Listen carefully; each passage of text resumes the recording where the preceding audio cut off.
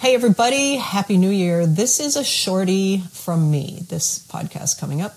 And if you're a regular listener, I just wanted to assure you that you're in the right place. I changed the music so it won't sound like it used to. And why? Because I wanted to, because I got tired of the old stuff. You know how that goes. Anyway, have a listen. It's a behind the mic kind of intro to my brain for the next year, for what kind of people I want to have on. And I'm once again, and as always, grateful for you for listening. See you on the other side. This is the Rebellious Wellness Over 50 podcast. I'm Greg Cox, your host, and I believe it's time to bust the myth that aging equals decline or irrelevance. Nonsense. Aging happens, but it doesn't have to ruin your life. Each week you'll hear experts who think and practice outside the box of conventional wisdom on how to age in good health so you can live fully expressed. I'm here to bust myths, help you embrace change, and live life your way. If you feel like the best of life has passed, it's time to get a little rebellious in your approach. Okay, so I'm calling this a behind the mic view of the podcast. What's coming up for this year? What's going on in my brain that will inform some of the episodes and what I'm thinking about for people in general.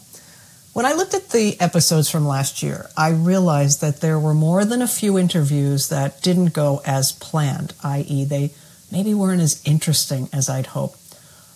And the good news is no one is forced to listen to an episode, so if they find it boring, they just zip out. But I hate to disappoint or waste even a moment of your time. So one reason that this happened is I said yes to a number of interview topics light, like they were fine, but they didn't really light up my brain, although they were interesting. I also know that I let myself off at times. I didn't ask the tough or unusual question when I could have. 2024 will be different. I'm tapping into my rebellious again, and I'm looking for guests who have something new to say about a subject or who I don't necessarily agree with, but want to learn from. That can make for some spicy conversation. And I'm going to ask the kind of questions that challenge the beliefs of the expert with a view towards better understanding how it applies to us, to you, to me, my audience.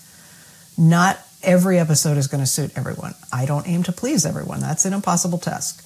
And there will never be a single product, program, theory, or protocol that works for everyone. But you're smart. You know that already. And we are all trading our lives for something every single day. My aim is to introduce you to ideas, protocols, and ways of thinking that add value to the time you trade for your one precious life. Aging in good health takes work. There's no way around it. What that looks like and how much it will take is individual, of course, but there are lots of things we can all benefit from.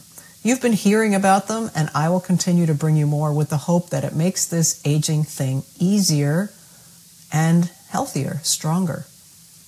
I've had many conversations with listeners over the past year, and friends and people I've met at random.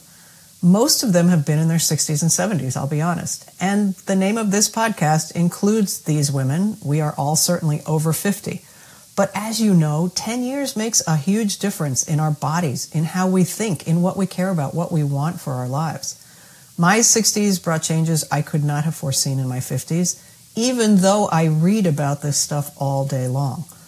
You'll likely hear about 60-something life and beyond, but don't worry, 50-somethings. There's still plenty here for you. As I said, there's always an element of universality in the themes that I bring to the podcast and what I coach on. So one subject you won't be hearing about, not as the main topic, is weight loss. Now that might make you happy, that might make you frustrated because you're still looking for the right thing, person, program. But this shift was initiated by one of my guests, Dr. Michelle Tubman, though she doesn't know this. Her episode will be released the week of the 15th. And rather than spoil the interview, I'll simply say that Dr. Tubman is a rare doctor who bravely stands up to the conventional wisdom that bigger bodies are unhealthy. We talked about weight and health and what it means to be healthy in all size bodies, and she cracked something open inside of me. Whatever it was has led me to this moment, I will no longer offer weight loss coaching or weight loss programs per se. You won't hear interviews on losing weight, emotional or intuitive eating, or diet programs guaranteed to help you lose weight after 50. Blech. It's not that I'm against weight loss if somebody wants to lose weight. I spent years battling with food and my body and disordered eating until I figured out what worked for me. I know the struggle. And I know I feel better about myself when I'm where I like to be, size-wise. And about every 5 years, how I stay there needs tweaking as the body decides what new changes to throw at me. Can you relate? Look, I studied and was certified as a weight loss coach by a couple of experts, Johnny Bowden being the first and the best of them. Helping lose weight during the perimenopause and early menopausal years was one of my things, and I'm grateful to all the women who put their trust in me to help them get to what works for them. So why quit? A different perspective.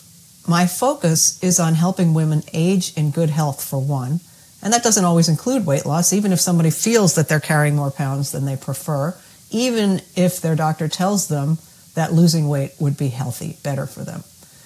Because our culture is and will always, likely always, be obsessed with women and a perfect body.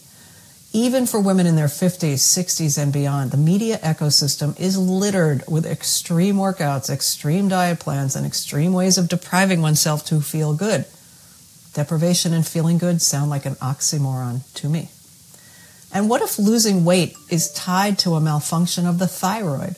What if the endocrine system is shot? What if it's a lack of estrogen or genetics? All of these things will sabotage a woman's efforts to lose weight. And each of them can be helped and the person healed. But you have to know where to get help and to get the right kind of help.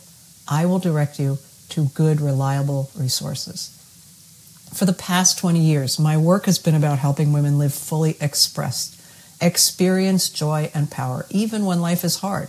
And being out of love with our bodies can be hard. But Greg, women will always want to lose weight. Don't you want to help them anymore? In the sense that helping someone accept and appreciate the body they have, helping them figure out what food nourishes them best, showing them a way out of no way, no matter what area of life, and that leads to a weight they feel good at? Yes, bring it on. When we look at weight loss outside the context of a life lived inside the body in question, we end up with temporary solutions at best, disordered thinking and living at worst. Been there, trust me. There's an element of compassion in my decision too. I feel for every man, woman, and child who struggles with their weight for whatever reason. And the truth is, weight loss is as complex an issue as we are unique. I no longer want to add to the noise. The good news is, over the years, the messages like calories in, calories out, eat less, move more, and just stop eating are being relegated to the dustbin where they should have been thrown long ago. They are punitive, and the science behind them is outdated and has been proven wrong. Now we have the wildly popular weight loss drugs designed originally to help people who have diabetes. They are being touted as the answer for one and all. You remember what I said earlier about one size fits all, right? That they have brutal side effects, that they are expensive, and that they have not been tested long-term, never mind not tested on a single woman. These facts used to have me on the side of why would anybody do that to themselves? And in a judgy way, I'll admit it. Then I spoke to a good friend. She's newly widowed, 71 years old, and doesn't like her body since she put on 15 pounds during her husband's slow decline. She's a smart woman, and she has read all the negatives about these drugs. She applied for a prescription anyway. She says she'd take her chances because she doesn't know how to get her body back. And speaking of back, her back is a tangle of painful issues with no remedies. She's tried. Exercise is close to impossible because of this. Again, something in me shifted or cracked open. Again, compassion. What if the risk she is willing to take to get the benefits she sees so many others enjoying is to be commended rather than judged? What if she never had any of the side effects and simply lived in a body that felt good to her? Not everybody will suffer the side effects or the consequences. She would feel more like herself, happier about herself. What could that make possible for her when she takes the stage as a speaker trainer? Everything by my calculation. And her confidence would translate to the audience, and what would that make possible for them? Heck, I take risks every day by continuing to drink.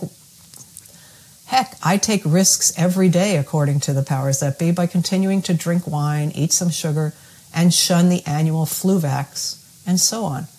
My way of doing life is 80-20, and it seems to be working so far. We are grown-ass women, and we get to decide how we want to live out the clock.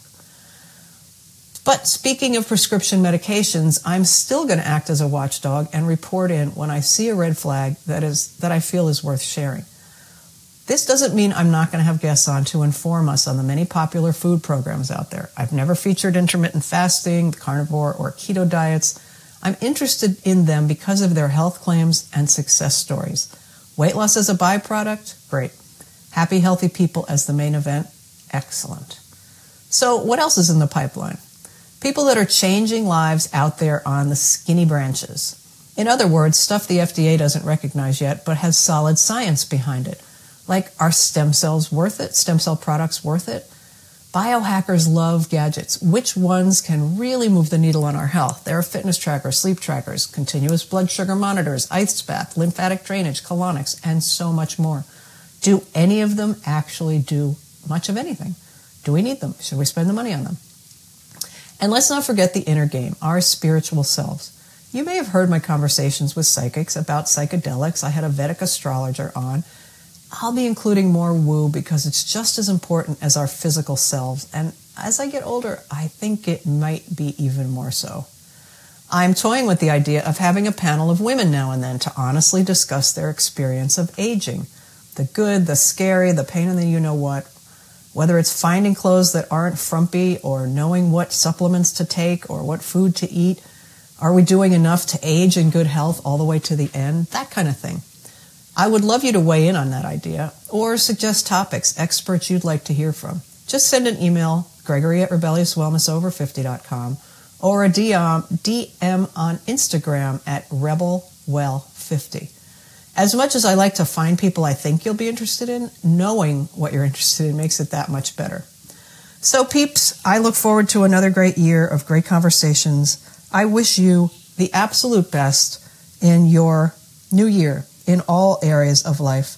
And if there's ever anything that I can do to help, please get in touch. We'll find a way. Be well till next time. Hey everybody, I hope you've enjoyed that episode and I thank you for listening. I'd love to connect with you on social media if you happen to play over there on Instagram and Facebook. I'm at RebelWell50. LinkedIn, of course, is my name. And on TikTok, just look for the Rebellious Wellness Over 50 page. And I look forward to connecting. You know, this is a big year of connection for us. This is how we get through tough times, is being in community with like-minded people. And if you're a listener, I believe we are.